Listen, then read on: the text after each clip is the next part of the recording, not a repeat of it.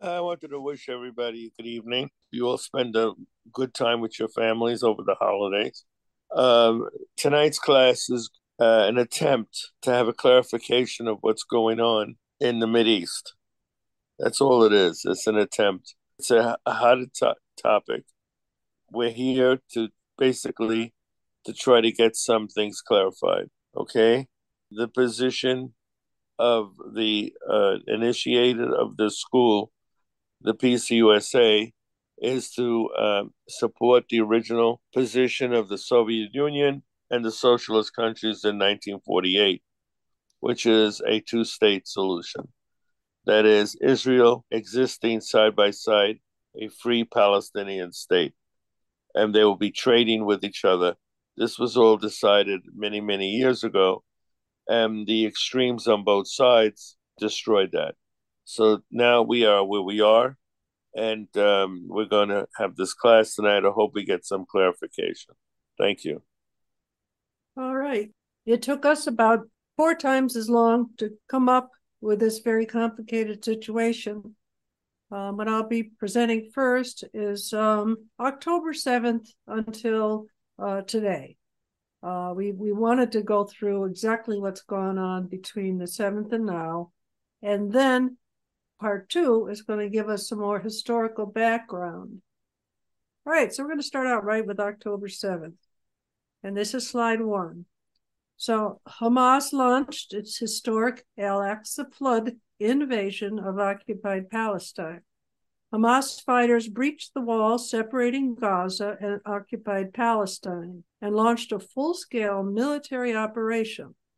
Hamas fired missiles and overran the Israeli occupation forces, the garrison outposts, and other areas. I think there's a couple of kibbutzes too. Slide 2. Hamas captured approximately 250 prisoners, including Israeli occupied forces, which is the IOF soldiers. Of the 250, mostly were Israeli civilians. And this is for Hamas's usual practice of kidnapping and trading them for the release of Palestinian prisoners held in the Israeli prisons. Keep in mind, before the invasion, the coalition of Hamas fighters, and they actually, when they practiced their drills, they also practiced the kidnapping of hostages. The Netanyahu government claimed they were surprised by the Hamas action. However, their immediate counteroffensive response, bombing, began on October 7th, later in the day. Okay, slide 3. The Israeli Health Department reported that 900 of its citizens died on October 7th. Half of those were soldiers and police, but many Israeli civilians were also killed by IOF fire because they launched 28 Apache helicopters with Hellfire missiles. Our source is the Israeli police via a newspaper. It was an interview. And we have the video so that you can see it on the next page. Israeli government spokesperson Mark Regev admitted in an MSNBC interview that on 7 October, Israeli forces burned to death hundreds of people in indiscriminate fire that did not distinguish Palestinian fighters from Israeli civilians. And the video is a little confusing. What it basically was, they said there were 1,400, I think, burned alive, but it turned out that only 1,200 were Hamas fighters. Okay, so there was 200 unaccounted for. All right, so then we go to 3. And this is number 4. Okay, in October 7th, helicopters, the 28 Apache helicopters, were able to fly back and forth to reload their Hellfire missiles. Okay, so I'm going to first show you this one. Israeli helicopters shoot civilians, and this just goes to a source. And this is where Israel admitted that not all of the people in the burned carcasses, the burned bodies, were Hamas fighters. All right. We had the number at 1,400 casualties, and now we've revised that down to 1,200 because we understood that we had overestimated. We made a mistake. There were actually bodies that were so badly burnt, we thought they were ours, In the end, apparently, they were Hamas terrorists. When we make a mistake, we admit it. Sorry about that. Looks like they're having problems too. All right. So we're going to go back here. And then we're going to talk about how the hostages were treated. This one is a survivor of one of the kibbutz. I'm going to actually drown out the sound, and I will just read the subtitles because you may not see them at the bottom. There were 10 terrorists banging on the room. We heard a lot of yelling in Arabic, and it was a very, very tense hour. We felt indescribable fear. After an hour, they managed to break into the safe room, and they took the 4 of us out of there to a nearby house where there were already 8 hostages. We joined those 8 hostages, so we were about 12 hostages and 40 terrorists that were guarding us. I'm keeping the story short. Did they harm you? They didn't harm us. They treated us very humanely.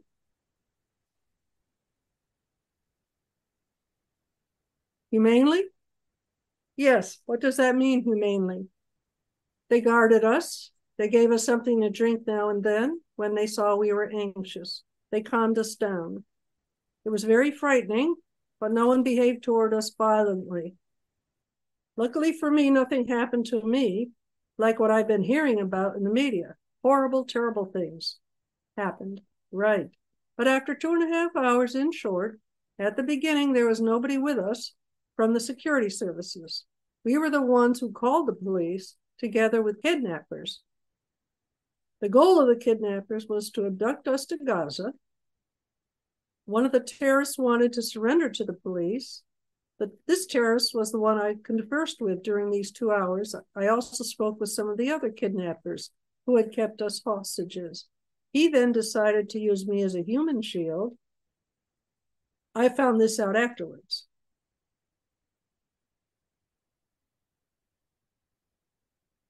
He called to me, and we started leaving the house under fire. We shouted at that point to the special forces who had gotten there to stop shooting. And they heard me and they stopped. And I saw on the grass of the kibbutz there 5 or 6 hostages lying on the ground outside from the massacre, in the line of fire between our forces and the terrorists. The terrorists shot at them? No. They were wounded in the exchange of fire. There was heavy firing going on. So could they have been shot by our own forces while they're trying to eliminate the kidnappers? Absolutely. It's painful to me. They fired on anyone. The exchange of fire was very intense. I was freed around 5:30. At 8:30, the fighting ended. After some wild exchanges of fire, even some tank shells were fired at this tiny kibbutz house. It wasn't, you could see this was, it wasn't a big place. At that point, everyone had been killed and it was quiet, except for something, and that was it. Okay, so how did everyone else die? In the firing back and forth. So have they been shot dead by our forces? Absolutely. Really? Yes, that's what I think. It sounds so sad. All right. Now, we have a question on this one. And let's see, this is slide what? 4. Okay, we have one more slide to go. This is a bombing video, and I think I'll wait until I hear from what other people feel. It's an infrared camera on an Israeli helicopter showing their firing on moving targets. And on one sense, okay, this is gory and horrible, but on the other sense, we as Americans have no clue what happens in the rest of the world as far as this goes. So I think it's something we should show. I'll wait until I hear a little response when we break in one more slide. Okay. And because we can always go back to that and do it. All right. So Hamas, despite being greatly under-equipped for fighting compared to the Israeli establishment, inflicted massive damage to the IOF forces, and that's the Israeli occupational forces. It's really not an army.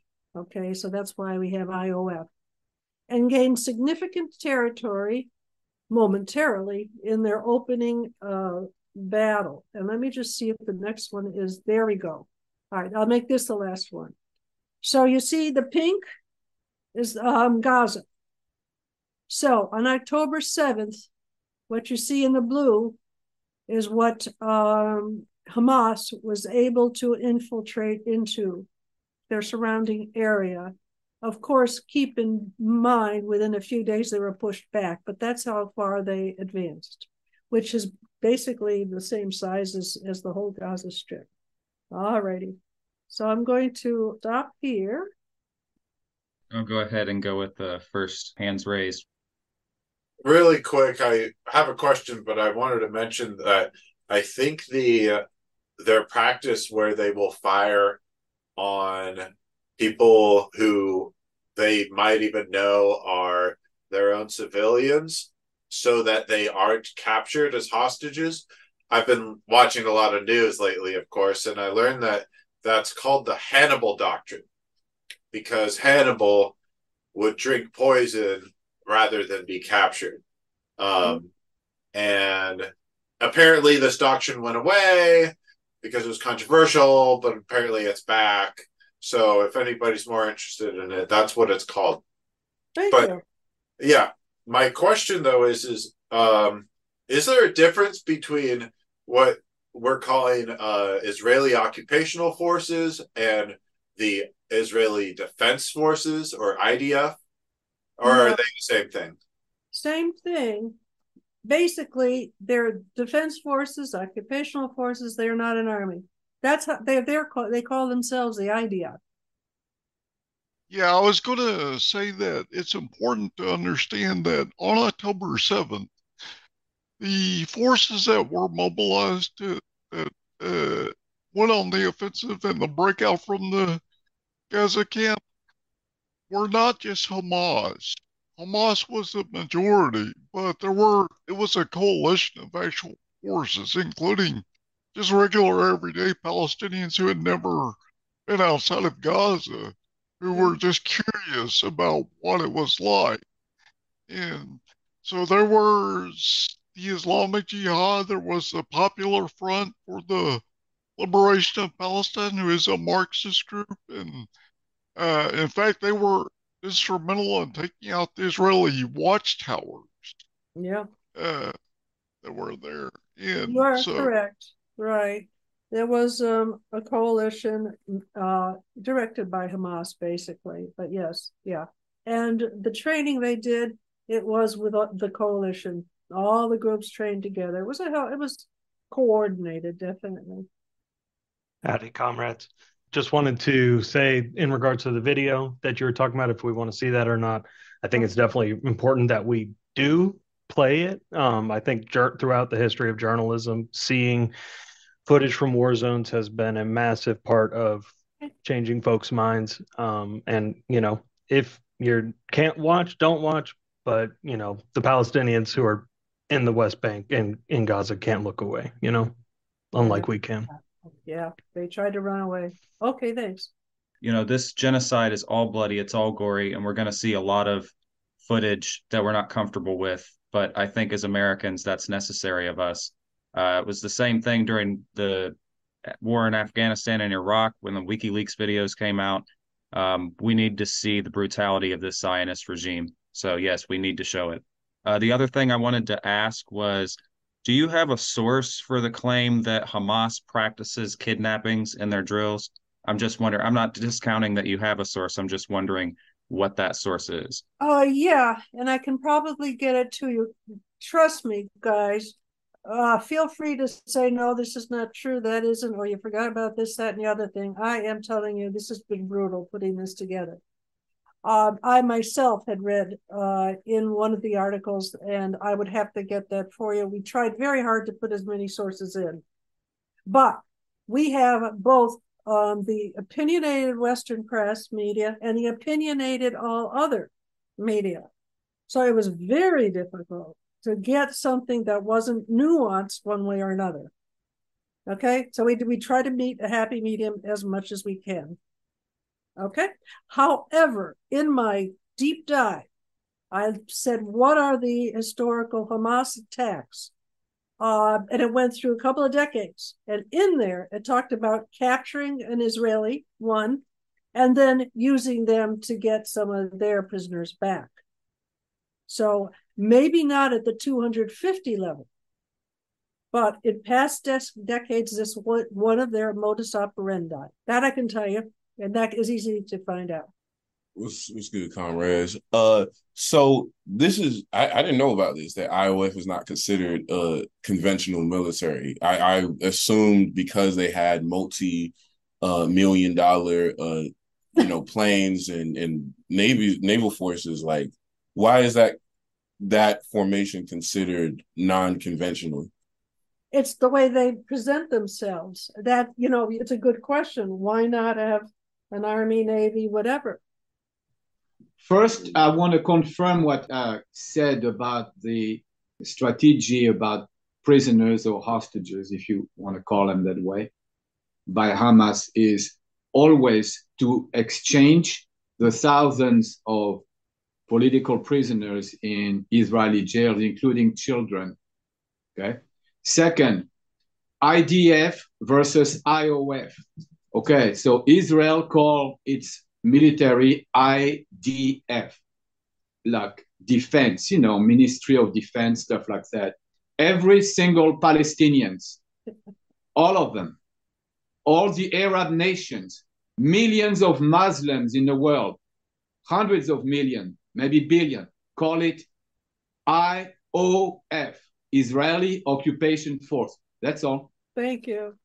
Yeah, and I just wanted to add too that it's not unprecedented for a country, especially a Western-backed country, to have a military and act like it's not an official military. Japan, for instance, has always had I think, Japanese Special Defense Forces or something like that, or strategic. It's some sort of watered down name for what is an armed military, but they can get away with it because the West is never going to hold them accountable.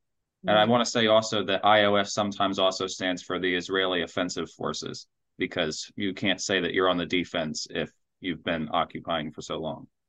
Very interesting. Yeah. No, and you're right about Japan. I'd forgotten about that. They do the same thing.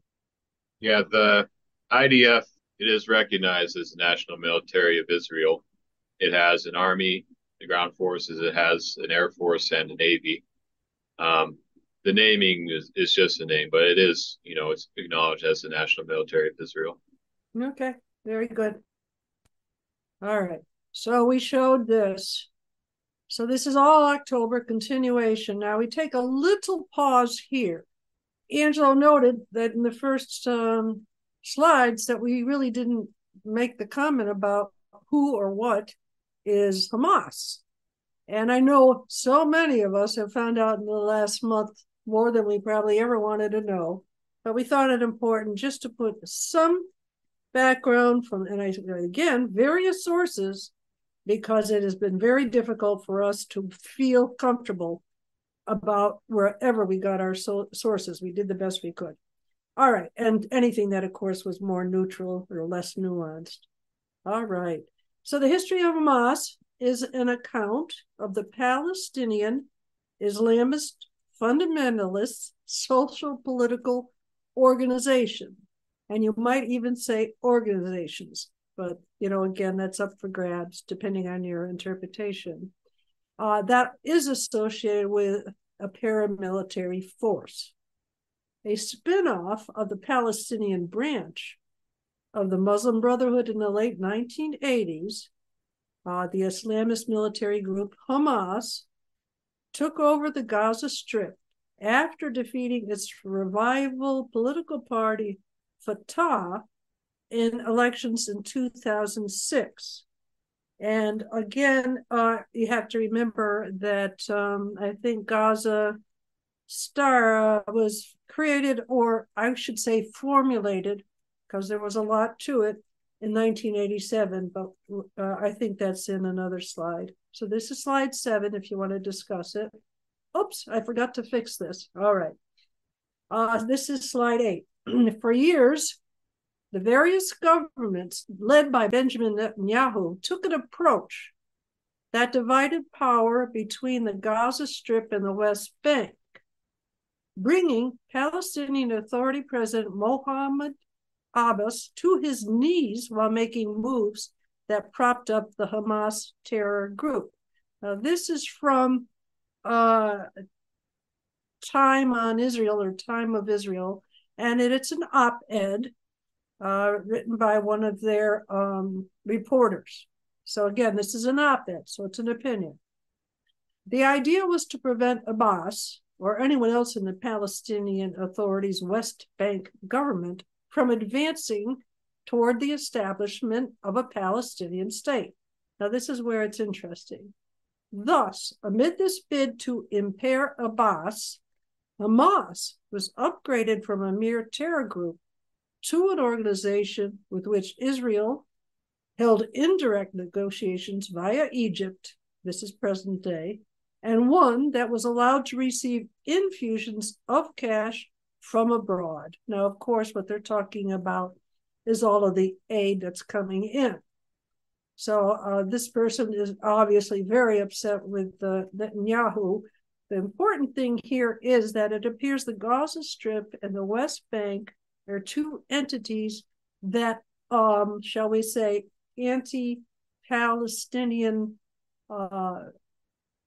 governments want to divide the Palestinians, one being the West Bank with Abbas, and one being Gaza Strip with Hamas. They have two different governments. And there's more on this later. That's slide 8. Okay. Religious movements in Palestine sought to develop the Islamic Brotherhood as a counterweight to the secularism of the PLO. Now, the PLO is the Liberation Organization. That's Arafat. The objective result divided the Palestinian movement. Encouraged again by the monarchy in Jordan, outside forces, the Islamic Brotherhood was united in both Gaza and the West Bank. And this obviously was a counterweight to the PLO's secularism and anti-monarchism. So you got the PLO, the Palestine Authority, and Hamas. And as long as they're divisive, no wonder they can't get anywhere. But it was promoted by outsiders. So that's slide 9. In 1987, most Palestinians supported a two-state solution to the Israeli-Palestinian conflict. This is slide 10. The post-election polls from 1987 indicated that Hamas's victory was due largely to Palestinians' desire to curb corruption rather than a desire to support Hamas's political platform. And then again, that's the source that we got this from. And Abbas is a problem. That's in the West Bank. That person has been a problem for many, many, many years.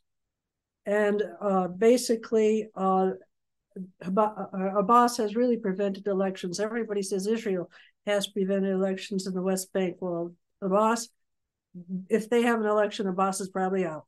So I'm sure that Abbas is involved in that too. So that is slide 10. Okay, now we're back to October. That was just a diversion. It's a little bit of Hamas. We'll have more about that later. On October 8th, Netanyahu government begins a bombing campaign, which continued until November 24th. That was the ceasefire. So they bombed every day from the 8th on. This has killed, at our last reporting, over 15,000 Palestinians, including over 5,000 children, Palestinian children. Casualties of the bombing also included approximately 50 of the prisoners held in Gaza. Last I knew, I think it was 50. That could be updated. The IOF disproportionately killed more civilians than Hamas fighters, including their own civilians, while Hamas killed more IOF soldiers than civilians, which I think is extremely interesting.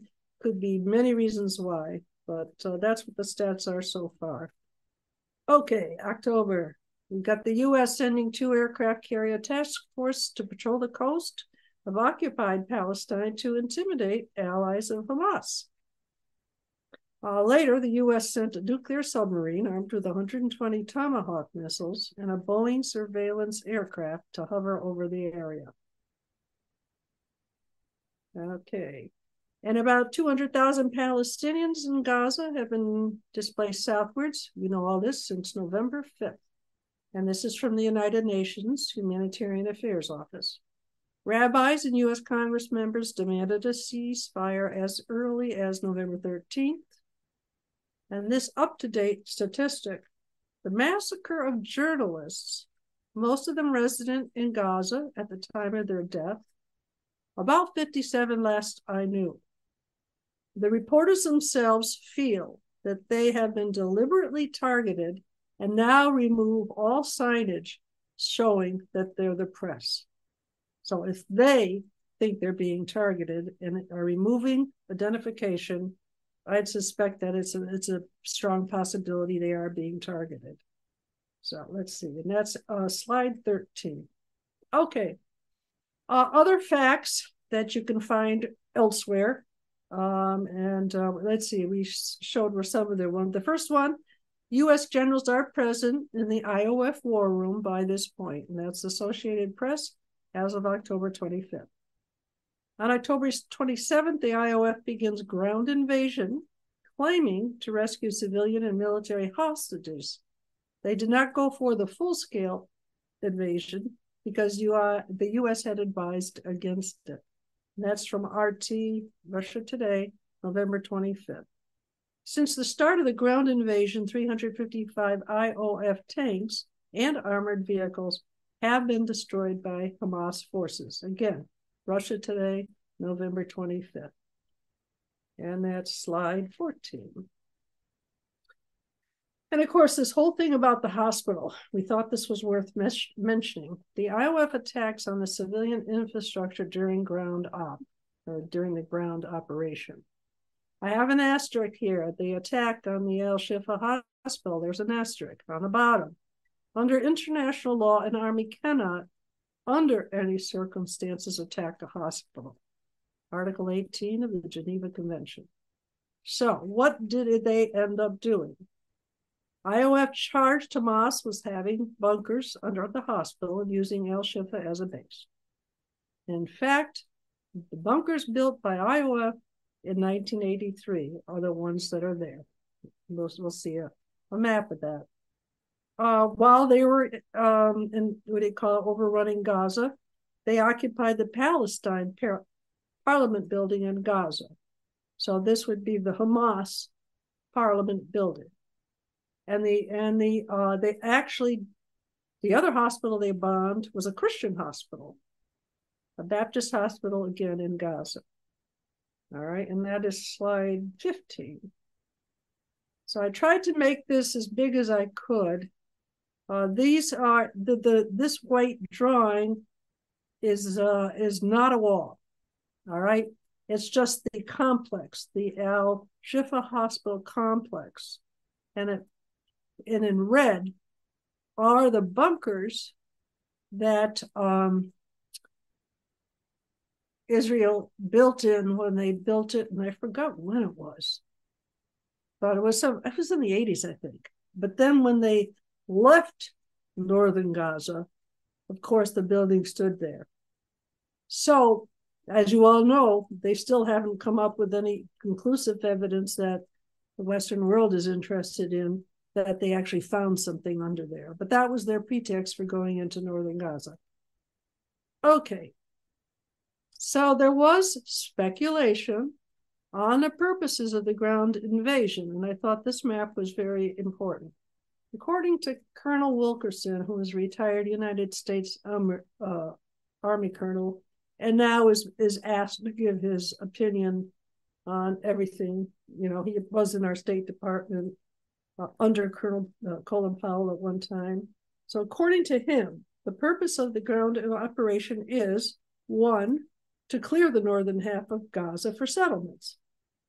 Two, to clear a way for the Ben Gurion Canal. This has been in the works for a long time, I think at least 1 or 2 decades. And I want to show you see where the Suez Canal is.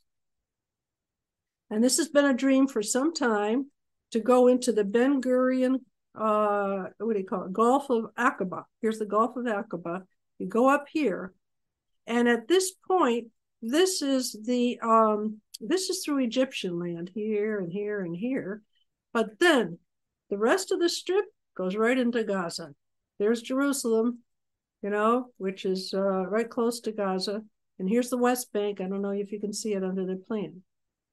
So this is the other reason why they really would love to get rid of Gaza, so they could have another canal open to the Mediterranean. And that is 17. Okay. And then 18. This is just stats as of the 24th and 25th, which is the ceasefire. And that's, of course, all we can go by. You know, whatever happens now will be for another class or something. So it's showing the 24 prisoners released by Hamas, 39 Palestinians released, 17 prisoners released by Hamas, and 39 Palestinian prisoners released. So, and it supposedly after the ceasefire, which was, I think, November 25th, I don't think it was before, the IOF withdrew their tanks from Gaza. All right, so we have a discussion now on these. And then we're going to have a video. All righty, we have some hands. Okay. I'm curious about the source on the American or Israeli funding of Hamas. You remember when they started funding, if it mentioned it? Yeah, mostly after 1987. Okay. At this time, and again, there's a few sources that will talk about this. The whole thing was that you have Gaza and the West Bank under 2 different governments. All right. And Netanyahu also supported Hamas. Like I say, it was more than one source. Again, because they wanted a division between the two. They'd rather have those two fighting. So there has been speculation, and I did read, this is weird. This is, what do you call it, CIA talk. All right.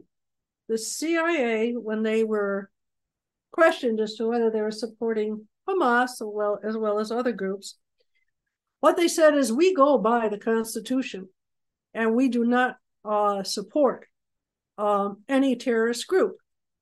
But then on the side, the CIA is, what do you call it, authorized to do their best to, what do you call it, infiltrate all groups, all terrorist groups. It is in their interest to infiltrate. And from that perspective, they are always around the edges of all these terrorist groups, and you know how they operate with stings and so on and so forth. 92nd. Okay, so you guys can take your own opinion on just how much involvement. And according to this op-ed that because Netanyahu allowed Hamas to get as big as it did, that it now is getting cash infusions from a lot of people. That's all I can tell you.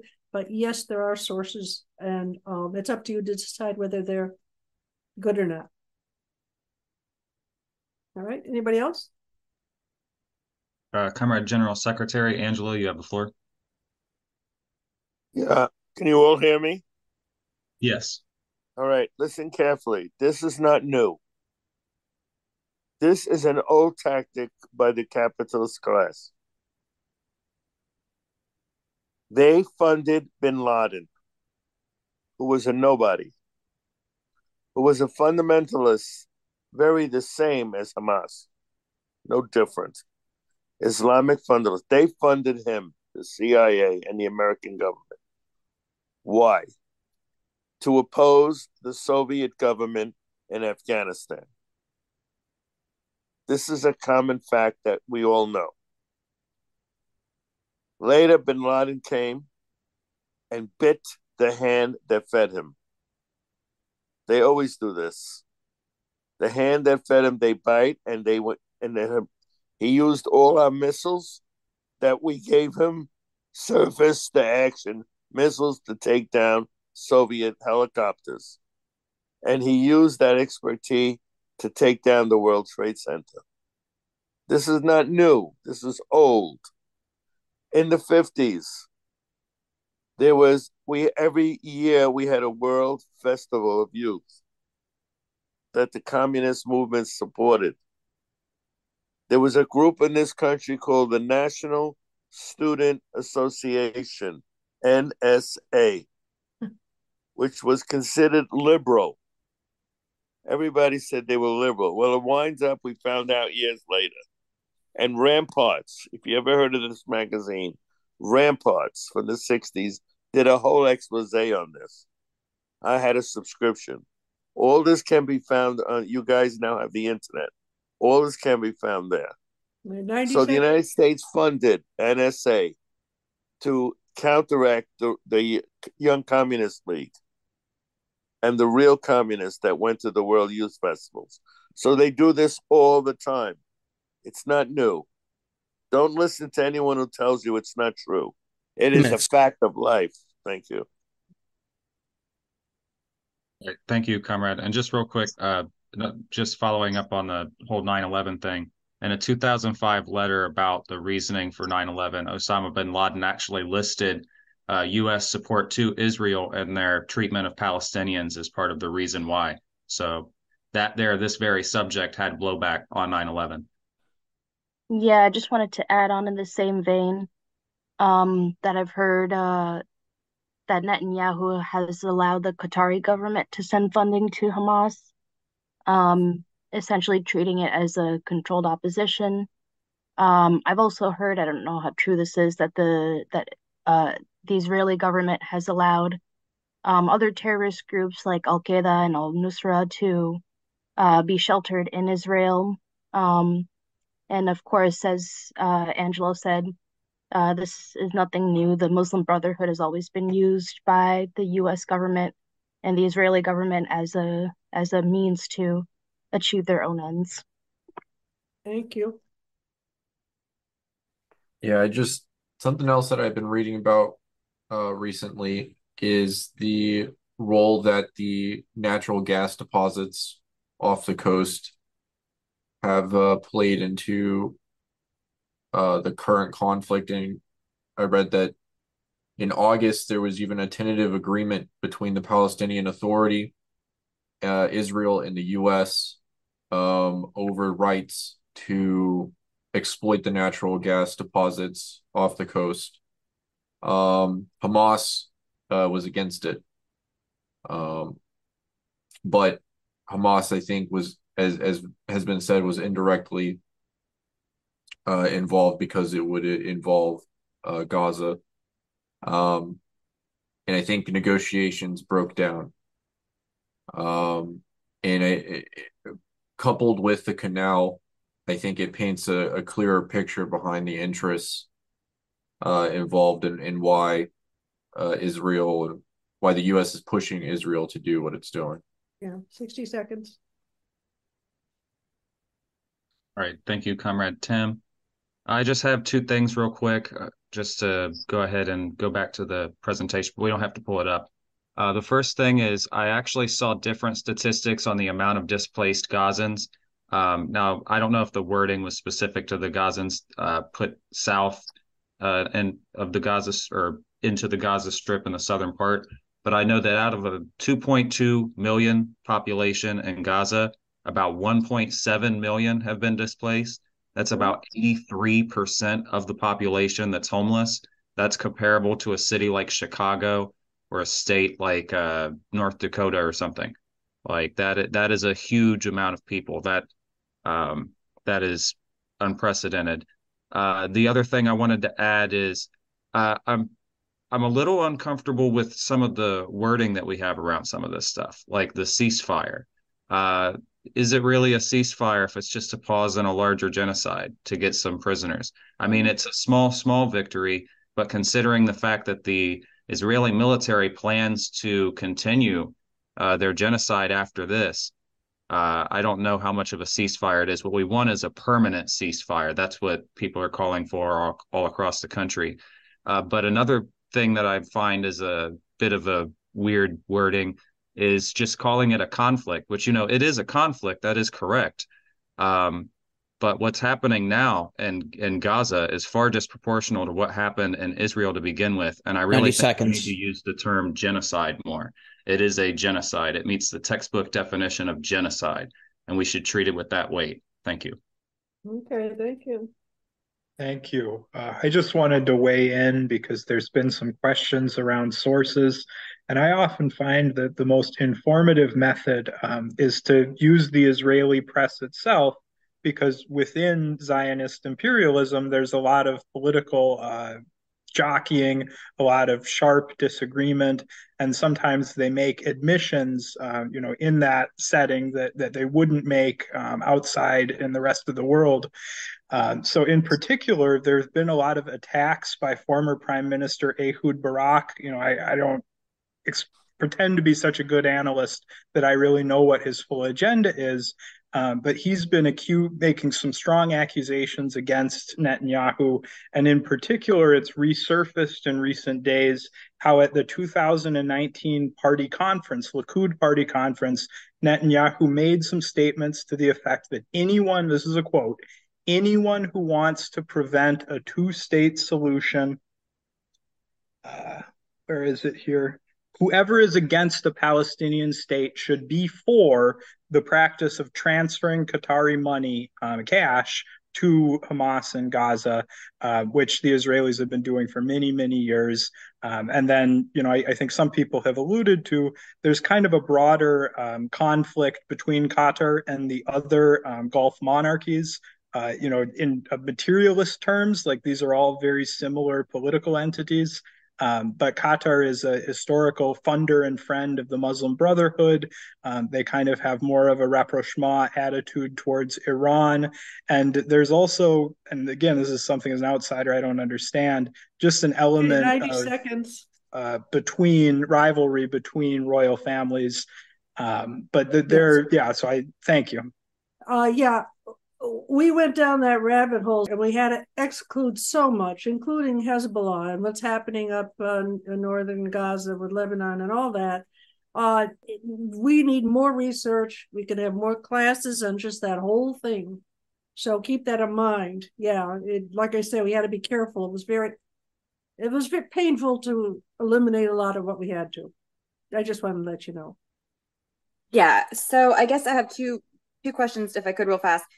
I'm curious about what our analysis is about like some of the relationships, like the normalizing accords between like Saudi Arabia and Israel, and what effect that would have had on the ability for Palestinians to be able to even fight for a two-state solution, and did that figure into the Hamas's decisions to launch this campaign? And then the other question that I would have about sort of some of our discussion around like Hamas and some of these other groups is would we want the thinking about having a united front and an anti-colonial struggle would mean supporting all groups that are trying to do that anti-colonial struggle. Am I wrong in that? Thank you. Okay, first of all, the second question is not the scope. But we do need, again, as I mentioned, we need a lot more information on that. What was your first one about Saudi Arabia? It only has been supposed. It makes sense that was one of the key things that was important to the Hamas attack. However, we all know that Hamas had a long time planning it. So we, on outsiders cannot say exactly what they're thinking. We are all presupposing. Okay, thanks. I just wanted to respond to comment. As of today, the American Peace Information Center is calling, you all know what that is, APIC, is calling for a no-fly zone over Gaza. Okay, it's calling for a no-fly zone. The idea of this is to remove the apparent advantage that the I can't avoid this word, that the Zionists have in the air, because they have been bombing Gaza, and of course Gaza doesn't have any anti-aircraft guns. It doesn't have any anti-aircraft missiles, and in fact, it hardly has anything to attack the Israelis with.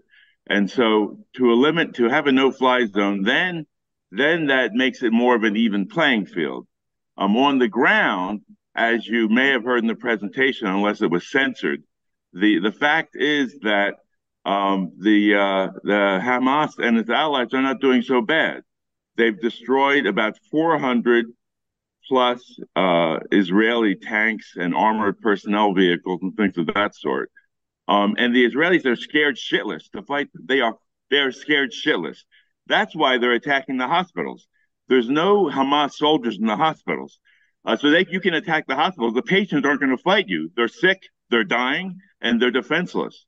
And so I think looking at why they're attacking El Shifa Hospital. 90 seconds. Thank you. Clue as to what's going on the ground. So I just wanted to add that. I know that different countries have different, slightly different cultures and all that stuff, but forgive me, from like an Arab to an Arab, why won't other countries take the Palestinians as a refuge? Thank you. I think that is subject for another, hang on to that question if we have time, but it's not within this realm. It's something I'm sure we're all wondering about. Yeah, I understand the position that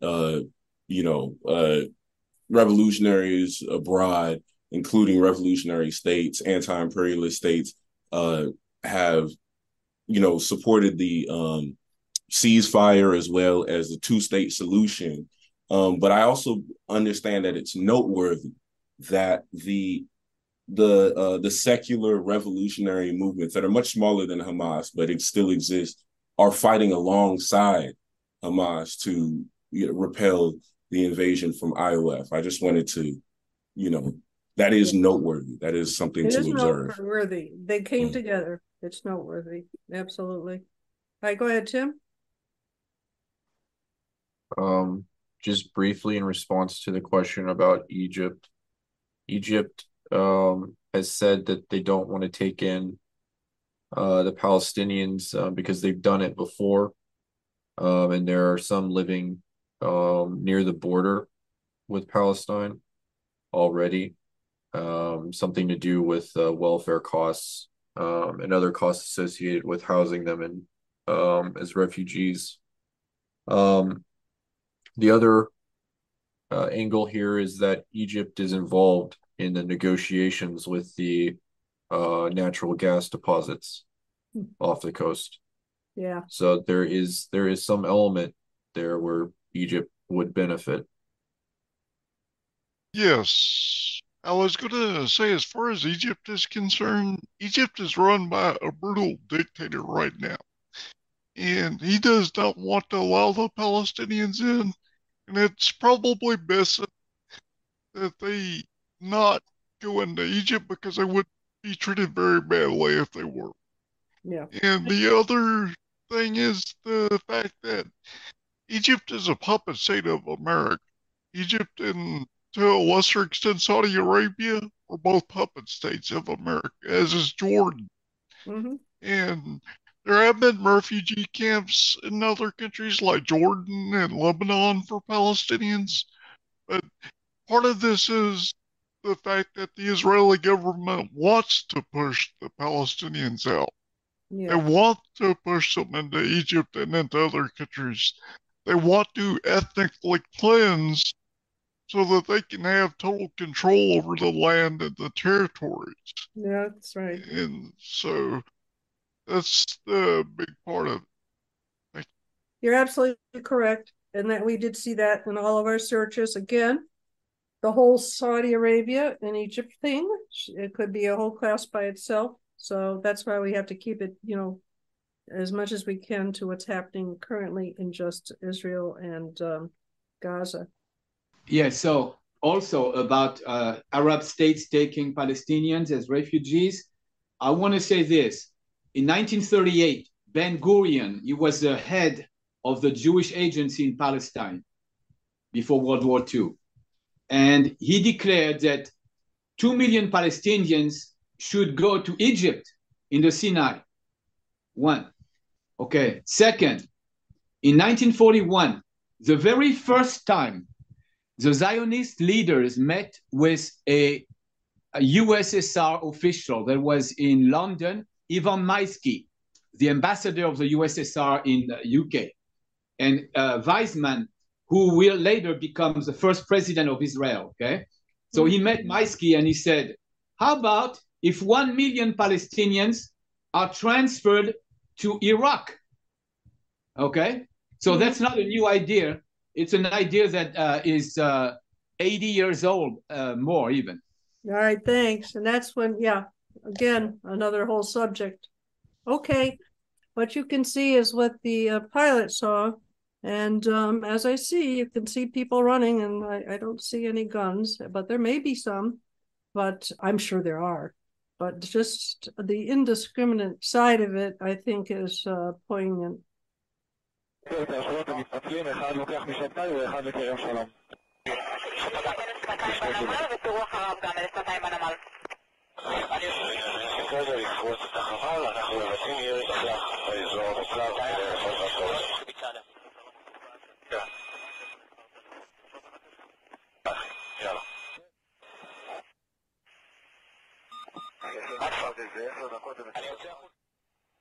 קיבלתי קוצר אחד, לזיקים שם דיווח בין 10 ל-1. עשרות אנשים שמנסים להיכנס מול נחל. מנסים חזרה לרצועה על ציר. בסדר, חצו הרבה מזרחה, ביצעתי עליהם פיל אחד.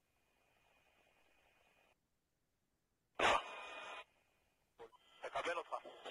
מצוין, קבל. אתה אוחז בהם? כן, חלוט. עולה יסוד אופנה אחת שרק את אחד. See, those people are walking.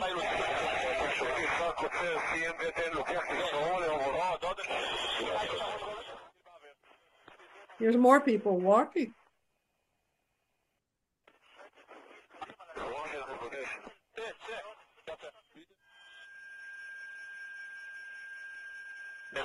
עוד אחד.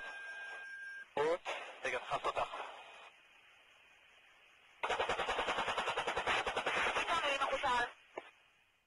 תגיד אם אתה רוצה איך הוא יעלה לחבור לשטפאי בנחל.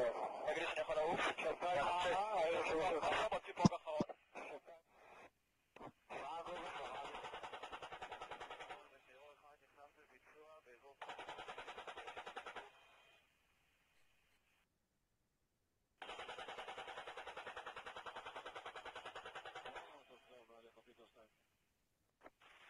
אמור שלי?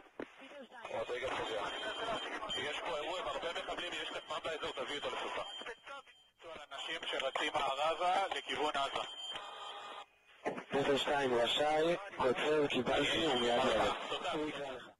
תגיד לי סיימנו. עוד רגע, יש פה הרבה.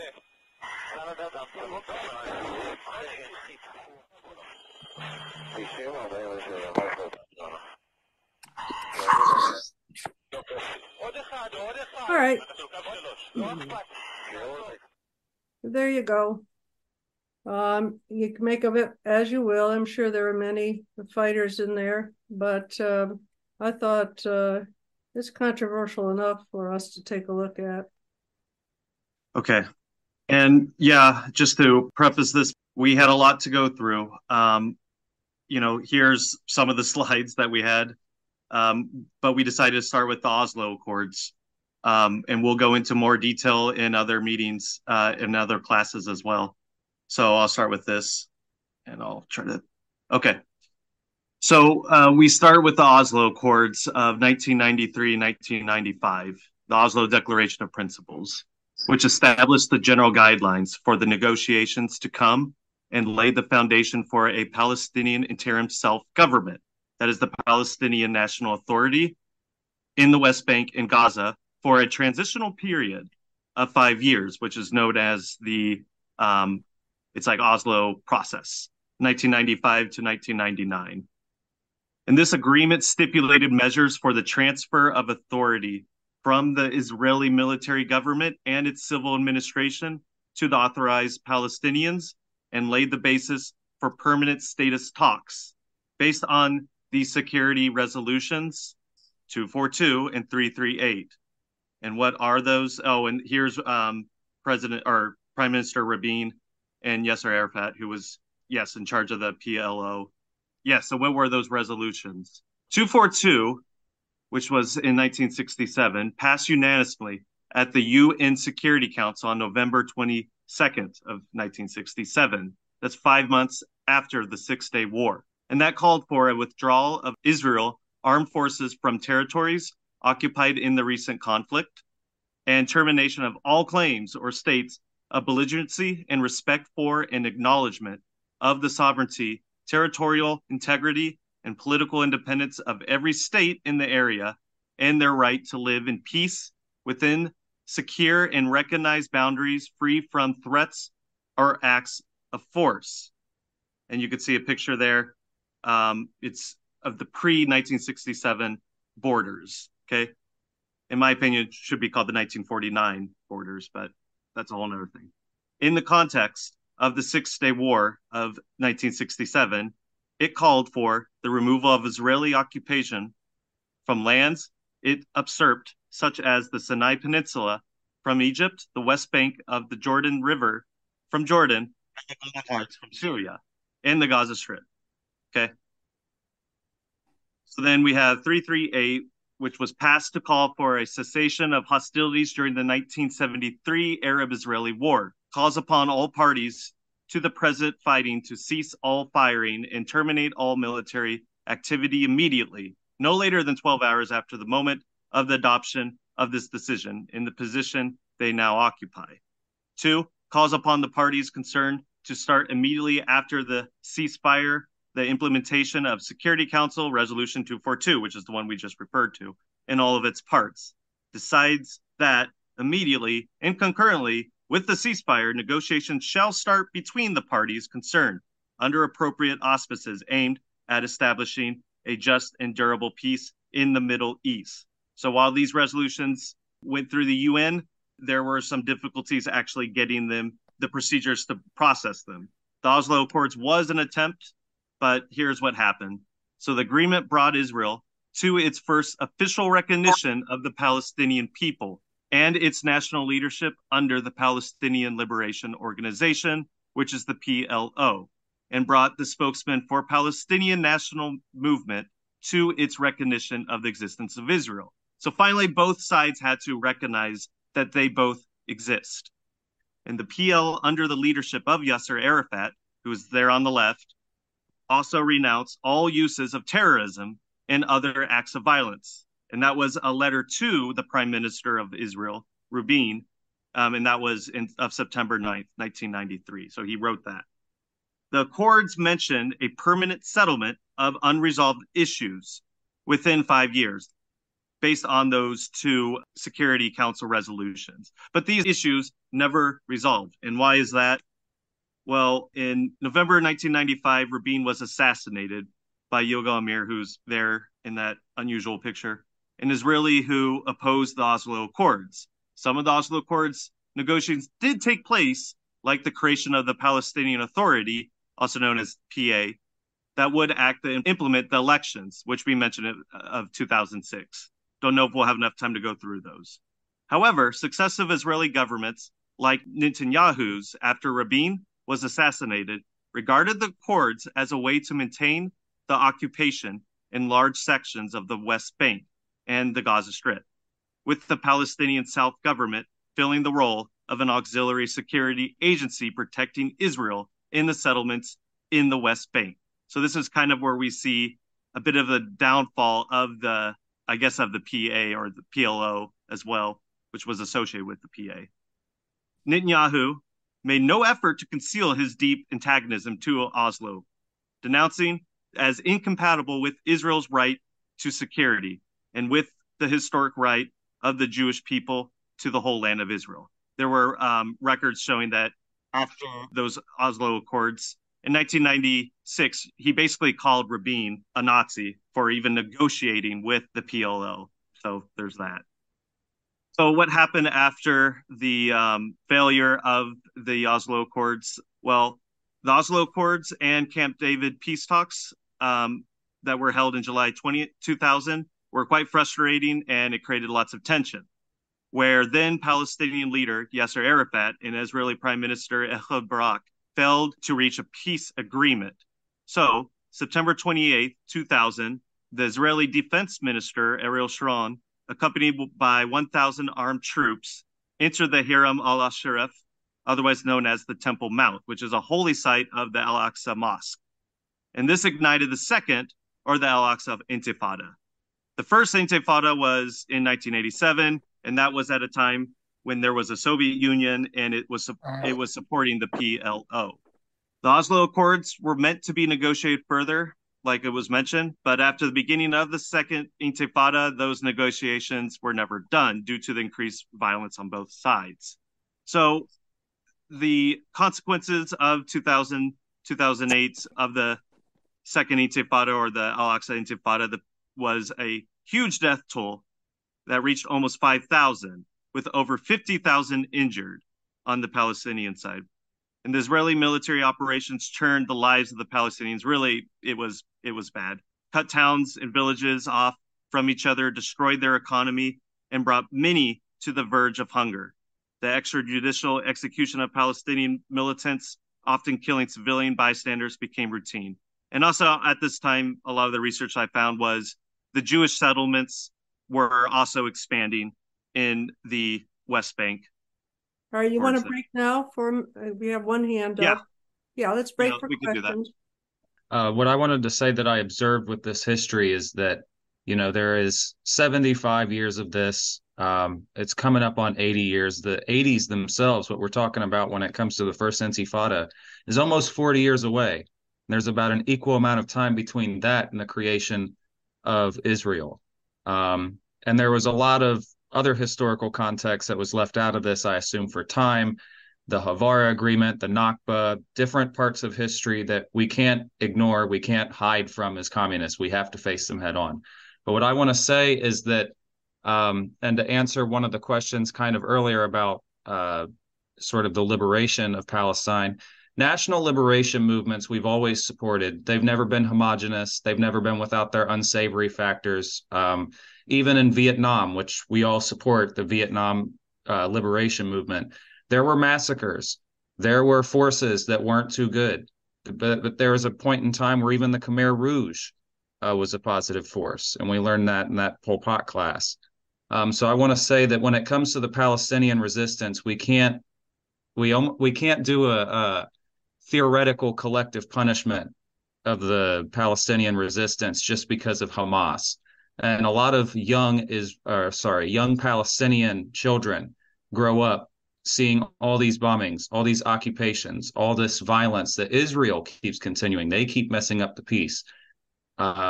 These kids grow up and they get into Hamas, and I don't think that they care, honestly, about the origins of Hamas. I don't think they care if Netanyahu gave money to Hamas. They just want the genocide to stop, and they want the occupation to end, and who the hell can blame them? Thank you. And Comrade General Secretary, you have the floor. Yeah, thank you. I just wanted to remind people that I lived through all this, the Oslo Accords. I was active in the old party, and we took it very seriously.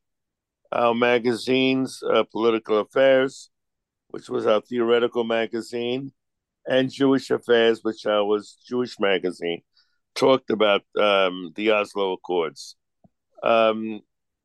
We have a history that's different from radicals. I want to stress that over and over and over again. Many people that come to us think we're radicals, and we're not. We are not radicals. We have a famous picture of the walking the tightrope. You all know that picture, or you should know it. We don't want to fall on the right side of the tightrope because we'll fall to our death. We don't want to fall on the left side of the tightrope because we'll fall to our death. Our history is Lenin. Our history is left-wing communism and infantile disorder. That's what Lenin wrote. That's what he warned against. I just want to warn people here. Do not get hypnotized and mesmerized of a romantic kind of situation. We are communist. Majority of us are communists. And we are not radicals. And there's a big difference. Thank 90 you. seconds. Yeah. All right. Thank you, comrade. Yes, comrade. So earlier, one of our comrades here mentioned that the operation on October 7th was a coalition, not just Hamas, but a coalition. And I want to mention the PFLP here, okay? 50 years ago, when I joined the Communist Party in France, our hero was Georges Abache, the founder of the PFLP in 1969. Okay, he was supported by the USSR. They gave him all the weapons and things like that. Okay, and today, of course, sadly, the PFLP is much smaller than it was 50 years ago, and yet they do exist, and they are in a coalition with the Hamas and others in Gaza for the resistance. So just so people know, okay, that's all. Thank you. Yeah, I just wanted to add something. A comrade a few minutes ago mentioned that some of the states in the area were U.S. puppets, and I just wanted to ditto that, because all the states in the area are U.S. puppets, every single one except for Lebanon, on the one hand, and then the other force that is not run by the U.S. is Gaza. The Palestinian Authority on the West Bank is run by the U.S. They are puppets of the U.S. And their people have rebelled against them. And as soon as October 7th, their people went out in the streets, and even the police of the Palestinian Authority acted against the government of the Palestinian Authority.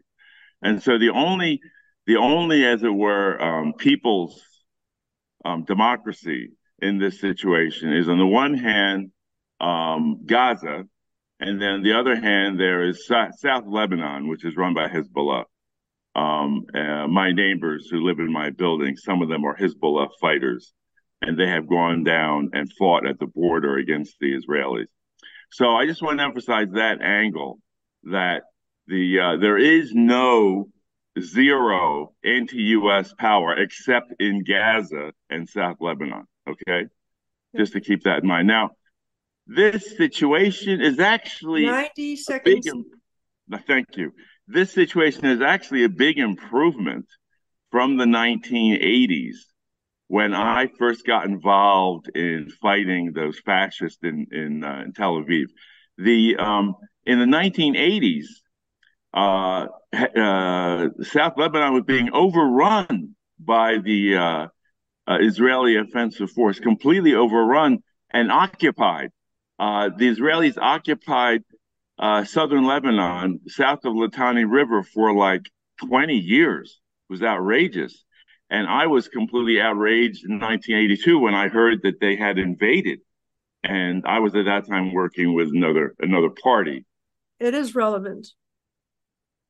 Okay, I just wanted to add about Prime Minister Rabin. Well, he was no saint. You know, he had a world frame. He had a world ideology, really, that was Zionist, and it kind of conflicted with his peace agreements. And I would say maybe towards the end of his life, he kind of saw that. But yeah, he wasn't perfect, obviously. And think that's all I wanted to mention. Okay. So I'm trying not to ask a question that is worthy of an entire class because that's very easy to do. But this question was sort of already answered by Angela's last statement of the issue of trying to walk the tightrope and not fall into either side of radicalism. And my understanding, Maoist and Trotskyist groups generally support a one-state solution. And then the Marxist-Leninist line is to support the two-state solution. And so I understand this, and I appreciate it. But without starting a discussion worthy of a whole other class, can someone just explain the reason behind that in as succinctly as possible of so then why exactly is the Marxist-Leninist line to support the two-state solution? Whatever you got, I really appreciate it. Thank you very much. Yeah, I'd like to speak on that. Originally, we've always taken our lead from the Soviet Union. In fact, that was the big difference. I want you all to know the big difference in the communist movement is that we took our lead from the Soviet Union. The ultra-left took their lead from who? From Maoist China or Trotsky. Remember, that's our history. That's where it starts. There was initially a call for a one-state solution. You all should know that. The United Nations first called for a one-state solution. It was impossible. The Soviet representative saw clearly that it was impossible. Both sides were stopping it. That's why we went to a two-state solution. Not because we originally wanted a two-state solution, but we had no choice. So that's why we went to that. And I just wanted to mention, every communist movement from the time before I joined the party till the time I was in the party, till the time that they supported perestroika and they actually drummed us out of the party because we were opposed to perestroika. From that, we've always been for a two-state solution. We have never, and this has to be underlined, we have never been for the destruction of the state of Israel. I want to make that very clear because there are forces, even within our party, who have a different view. But that is not our view. And it has nothing to do with me. This has to do with the world movement, communist movement. We are for a Israel that is that does not live by Zionism and that lives with its neighbors. And that's what we're for. We're not for a destruction of one state and that kind of thing. The ultra left, they're big on that. You can hear them all the time. Thank you. All right. I hate to interrupt. First of all, we have a video. We could not get it tonight. It's on Scott Ritter, who talks about just what Angelo was talking about, and it's very persuasive. If you want to see it, then definitely join us on Thursday. It appears that it took him many hours to get home because he just had to drive through a blizzard. So that's why. But he is home safe now. All right. So I just wanted to mention those two things.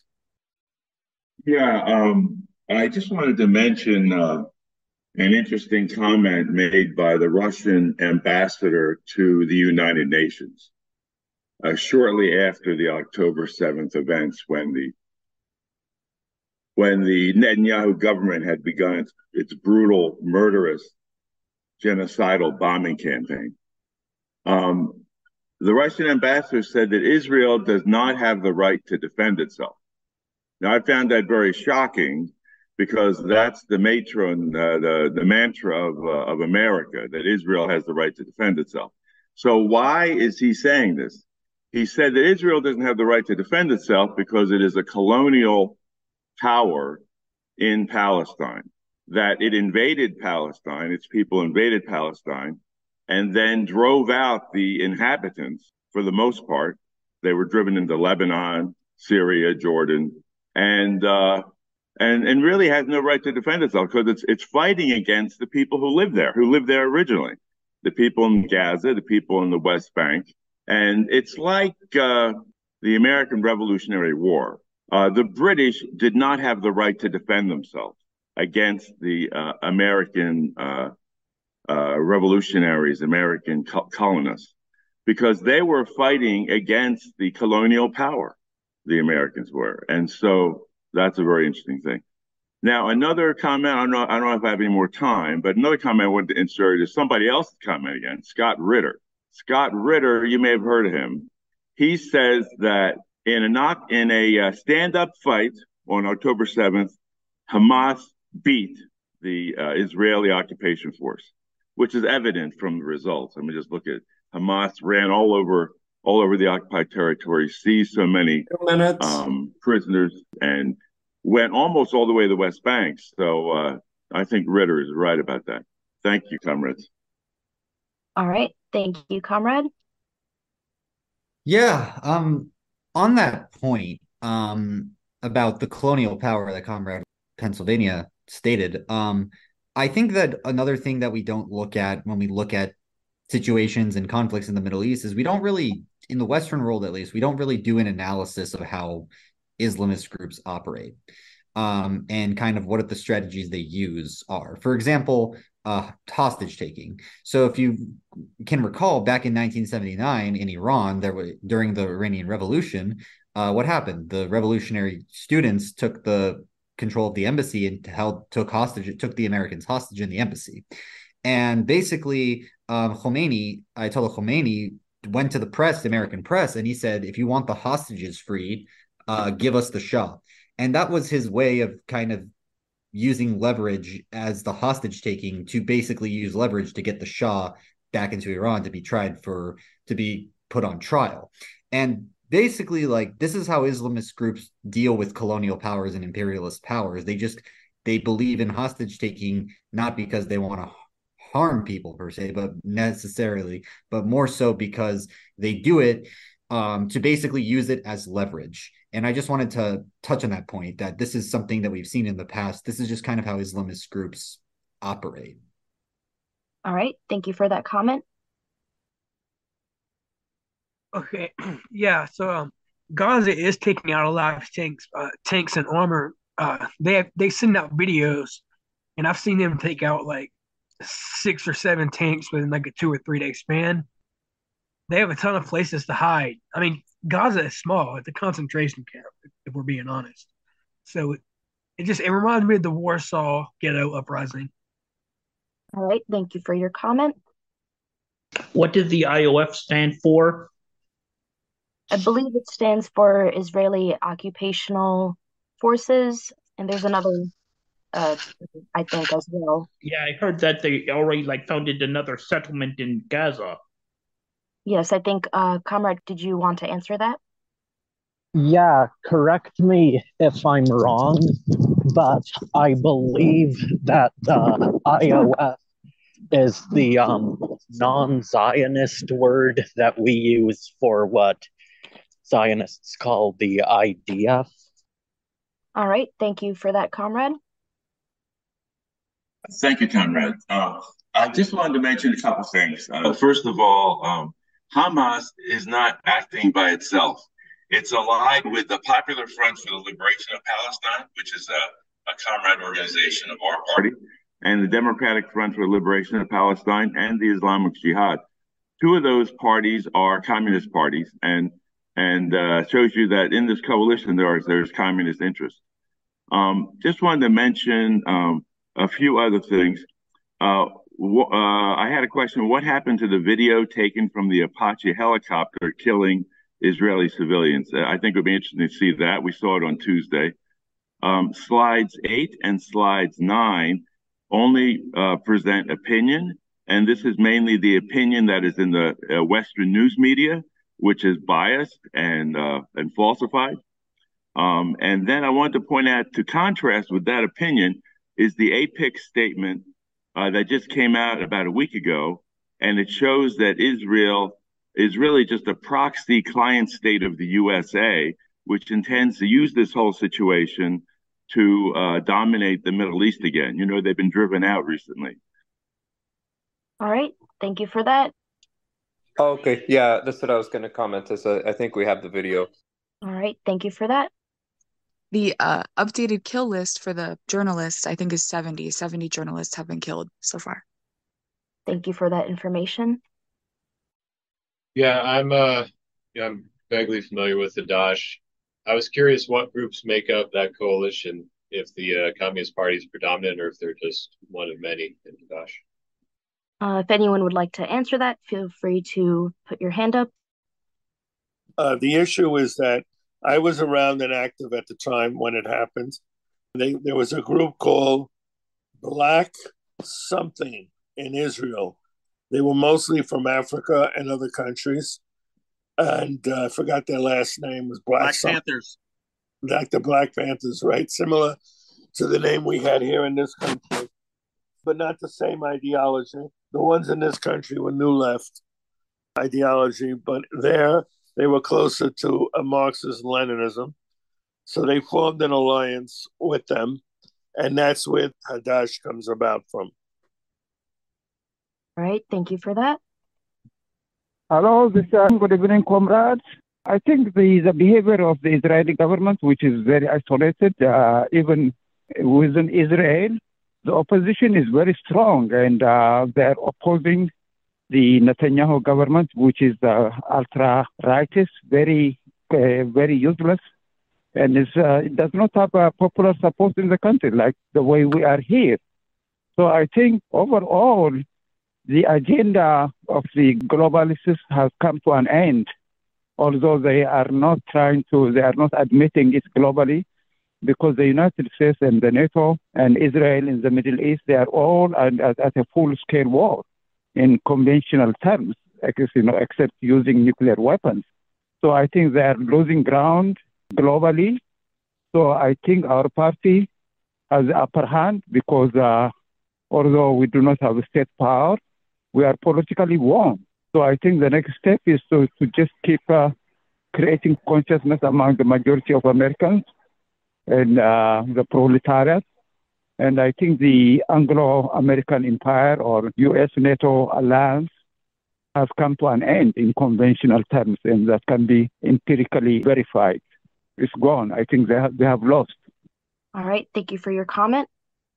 I feel as though at this current moment, Israel is essentially sort of like a proxy state for American imperialism, or essentially capitalist imperialism. It's used as an unsinkable aircraft carrier in the Middle East to have control over that area, markets, oil, all of that other type of stuff. And then we're also dealing with a situation of the Palestinian people being essentially under colonial occupation. So how is it best to view this situation? Is it better to view it in an anti-imperialist mindset and evaluating capitalism's sort of stranglehold over the area? Or is it better to look at it from a national liberation struggle that I feel like we should support? Thank you. All right, if anyone would like to answer that question, you can go ahead and raise your hand. Yeah, just to answer that question, I have some other comments to make later, but I won't make them now. Yeah, absolutely. It's a national liberation struggle. There's no question about that. It's just amazing. You look at the maps from 1948 to 1967 to now, the amount of Palestinian land has shrunk from a very small amount to minuscule. And so this is what's going on. And when Hamas broke out, I believe that Professor Finkelstein said that this was like a slave uprising, because that's the conditions under which they live in Gaza, very terrible conditions.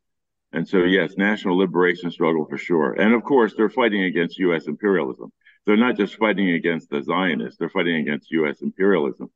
And that's why when they win, and they will win, what will come down is U.S. imperialism. Thank God for that. All right, thank you for your insight, and I definitely agree with that. It can definitely be viewed in both ways. Let's pretend we're a bunch of bookies in Las Vegas. What are the odds? What are the pie graph odds, 60, 40, 70, 30, of this thing going nuclear? Because everyone was concerned about Ukraine and Russia going nuclear, and while that still can go nuclear, the concern isn't as intense as it once was. you've got all these fundamentalists from the religious right thinking that, oh my God, this so befits what we've been waiting for, what we've been longing for so long. They're pathetically desperate for their beliefs to be validated, so much so to the point where they don't care how many people die. So between that and the already existing situation in the background with Ukraine and Russia, what are the odds, 60, 40, 70, 30, of this thing going nuclear? Because, of course, whether Israel wants to admit it or not, they've got nukes. They've got a lot of nukes. So what are the odds? What are the Vegas odds? All right. Thank you for your comment. I would say, to answer that question, higher than it should be, more than 0%. And that's too high. It should be 0% because, 1 out of 100 times you flip a coin, it's going to happen if it's like 1 in 100 odd. I don't know what those numbers are. I don't want to speculate, but it's not 0. And that's the dangerous thing. And so we have to do everything we can to push for peace and not like what APEC is trying to do and the UJPFO, and not promote a nuclear war in the Middle East, because that would be devastating. And I just wanted to add, that's why those peace accords are important, because whether we like it or not, it's going to be impossible for a one-state Palestinian state to absorb all the Jewish settlers. There's no way it's going to be like a reverse of a refugee problem. They're not going to be okay with that. And on vice versa, Palestinians don't want to be part of the Israeli state. So they need each other. There's no way around that. I support a two-state solution, and why the Communist Party has.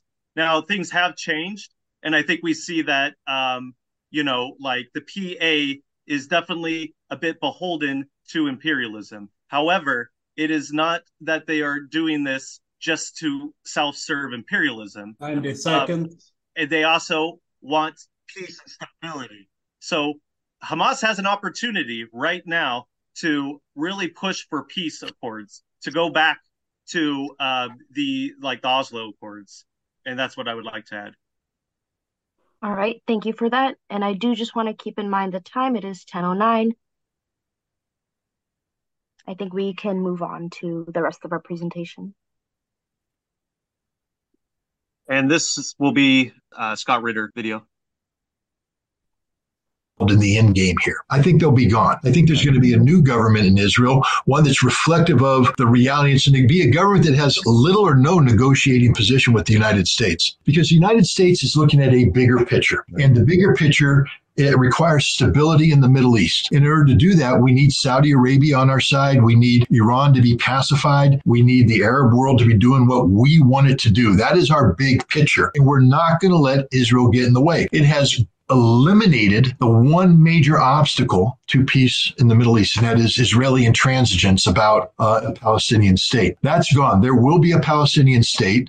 Israel has no choice but to accept this. It will be dictated to them by the United States, by the international community, because the international community is turning on Israel as we speak. As I said, you can only drop so many bombs on a helpless civilian population before people call you out for being the war criminals that you are. So, when the tides of war seemed insurmountable, when all hope appeared lost. So I think going forward, we're going to be seeing a different Israel. And this is the game changer, because the Middle East that isn't dominated by an Israeli oppressor or just a very powerful, assertive Israel is a Middle East that hasn't existed since, the 1970s. It's going to be a wonderful thing. I believe in an Israeli state. Don't get me wrong. I believe that Israel has a right to exist, that there needs to be a Jewish homeland. I mean, the Holocaust proves that, but you can't have a homeland and expect to live in peace and security when, in order to get that homeland, you deny millions of people the right to have their own homeland, which is what Israel is doing with the Palestinians. Right. That's not how you live in peace. So I think this is compelling. Israel will have to change its parameters. I think political Zionism is going to take a big hit. Yep. Which is going to have the tremors that come off of that one is going to be interesting to watch. Israel will exist, should exist, must exist, and they must exist with security. But Israel has never accepted the notion of security guarantees. Israel has always said that we are responsible for our own security. I think now there's going to have to be security guarantees put in there where, because Israel can't be allowed to have the military that it has right now. And frankly speaking, after this abysmal performance, the Israeli taxpayers may say we're better off by having security guarantees from abroad than this apparatus that failed us miserably. And an interesting thing is, if you start rethinking what Israeli security looks like, do they now need the Samson option? Do they need their nuclear weapons? And this could actually be the opportunity to put Israeli nuclear weapons on the table. Again, what happened on October 7th is a tragedy. I will never say otherwise. I wish they hadn't died. I wish the attacks hadn't taken place. But I think that it has opened up, it's shaken up the Middle East to the point that there is real chance, because the Middle East had become calcified around a reality dictated by Israel and imposed by Israel on others. And now that it's been shooken up, I think we have a chance for a more equitable peace, one that is, because you can be compelled to be peaceful for a little while, but at some point in time, you remember we talked about the safety valve and the pressure. Right. If you don't resolve that which creates the pressure will eventually build up. If we now, international community, can work with Israel to create a peace in the Middle East where you've eliminated that pressure cooker, we could be looking at real peace down the road, and that would be fascinating. It would be. It would be. Well, Scott, I want to. All right. Thank you for that. Carmine, General Secretary, would you like to make a comment?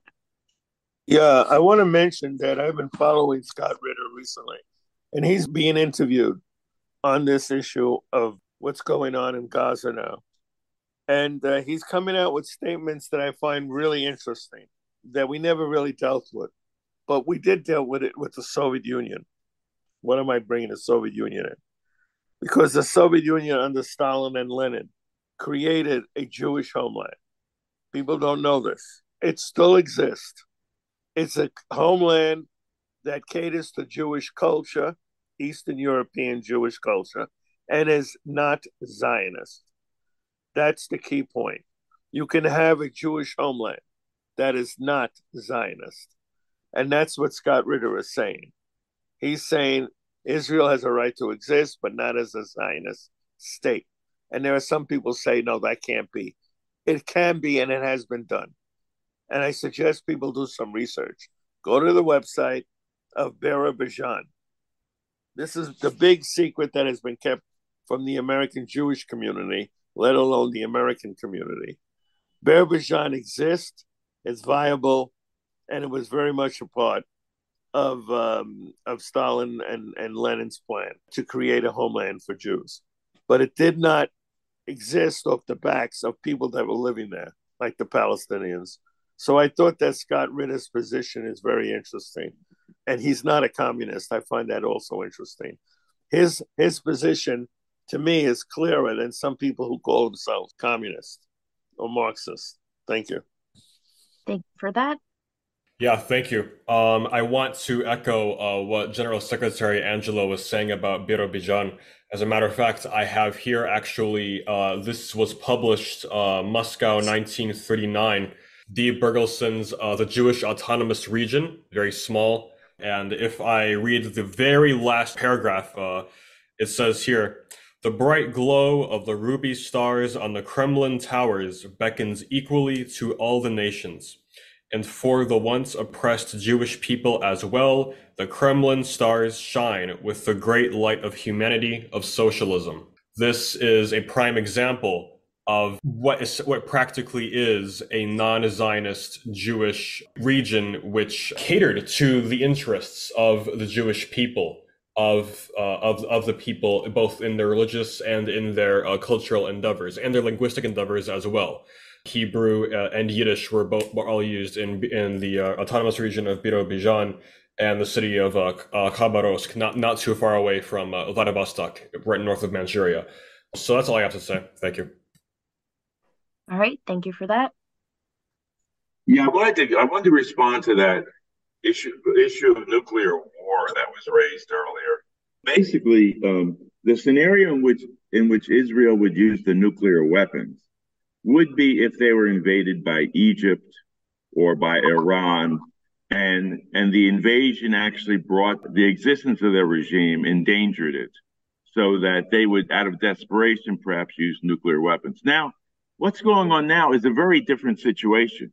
Here we have a national liberation movement on the territory that they control, trying to break out of it and negotiate with the government. So that's a very different situation than something that would cause a nuclear war. And even if Hamas and PFLP got so far as to occupy Israeli government offices, still, it's not a foreign state that's doing it. You know, this is your own, in effect, their own people, the people they rule. So it's a very different kind of situation. Now, I just wanted to point out a couple of things. The Oslo Accords discredited the PLO because it recognized Israel as a legitimate entity, okay? That's what happened there. Oslo was hated by the Palestinians. It's erroneous to say that the Intifada came as a result of the failure of the Oslo Accords because the Palestinians didn't like the Oslo Accords. My favorite topic, terrorism. The Palestinians are called terrorists, which is an absurd allegation. You know who's a terrorist in their tradition? In the tradition of the Palestinians being terrorists? George Washington. George Washington crossed the river in 1775 or 1776. He crossed the Delaware River with his troops. And they marched on defenseless Hessian troops in Trenton and slaughtered them all on Christmas Day. My God, how could you be so terrible? But that's what's part of building up the American Revolution. On the 2006 election, it shows how much Gazans support Hamas. 70% they won. How many Israeli hostages have been released again? I want to say that the number is probably, in the initial hostage swap, there was about 30 hostages. It was one hostage that Hamas would release for every 3 Palestinian prisoners. 150 got released in the initial part of the ceasefire from Israeli prisons and Palestinians that went home to their families. And I think about like 50 or so, Israelis from Hamas's side got released. And actually, kind of following up on a Telegram channel recently, there's been several more swaps and hostages. And the most recent comes from Press TV that says Hamas released 8 more captives in the 7th phase of the swap deal with Israel. So hopefully that answers the question. All right. Thank you for that, comrades. Yeah, I just wanted to add really quickly how this conflict is playing a role in the larger geopolitical context. Even the supposed puppets of the U.S. have now been turning against the U.S. line and have been coming out in support of Palestine. I think even Japan came out recently in support of Palestine. And I also wanted to point out that Iran has also been an anti-imperialist force. And this conflict has united the Arab world, regardless of which states have been U.S. puppet states or not. So I think it's important to keep that in context. All right. Thank you. Well said, comrade. Yeah, since we don't have time for the question, I just want to suggest maybe a possible future class that, like, with regard to the ceasefire, kind of echoing what said, that, like, obviously this Israeli government doesn't really want to honor that, but that this was unthinkable in the past and represents, like, internal instability within the state of Israel. And I've even seen some people talking about how, like, certain acts of genocide by, like, this current state is like an act of desperation to keep the Israeli state together, and that really things are, like, going very positively in this movement. So I just think we should maybe look into that if at all possible in the future. All right. Thank you, comrade. And that's going to be our last comment from our attendees tonight. I'm sorry for the other comrades that have their hands up. But I just want to thank everybody for attending this class. And I just want to say as well, I haven't been able to be involved in a lot of making this class because I've actually been out alongside the mass movement, calling for a ceasefire, going to my city council, acting, getting off of my posterior to actually stop this genocide. And I hate to say it, but I've been pretty disappointed with a lot of the immobility that we've had on it. And I think that we're missing out on a lot of the mass movement, which is not homogenous. And there are one state and two state solution supporters. But I think that it's a moral failing on us if we don't get out there to stop this genocide. And I think that having all these addendums about Hamas and ultra leftists and everything is kind of just watering that down. All right. Thank you, Comrade. And then, Comrade General Secretary, if there's anything you have to say before we play our final song for tonight, you have the floor. Yeah, can you all hear me? Yes. Yeah, I just wanted to say the party and the school right now is very big on cessation of all bombing. That's what we're calling for. And we have never, ever said that we are going to put our principles in a sectarian way above the goal. The goal is cessation of the bombing. But we still have to keep our principles. Otherwise, what are we? If we're not what we are, then who are we? What are we? We're just another group in the crowd. So I want to stress that. But the cessation of bombing for this class has to be the main thing. And we have to be willing to work with everyone that's for that. That includes both sides of the coin. That includes not only people who are close to us, but others. Remember, there are divisions. There are divisions in Israel concerning Netanyahu.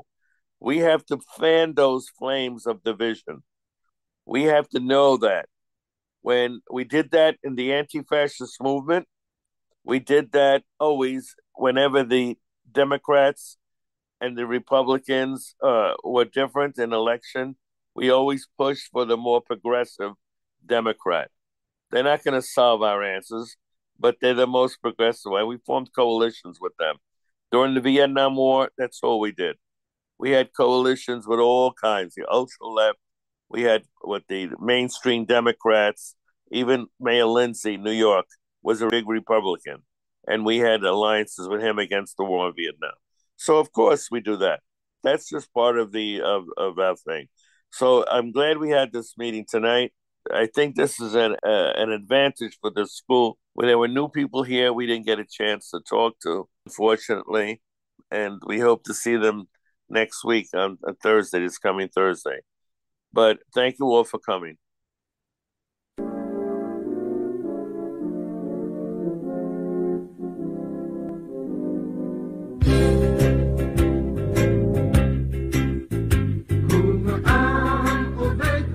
Good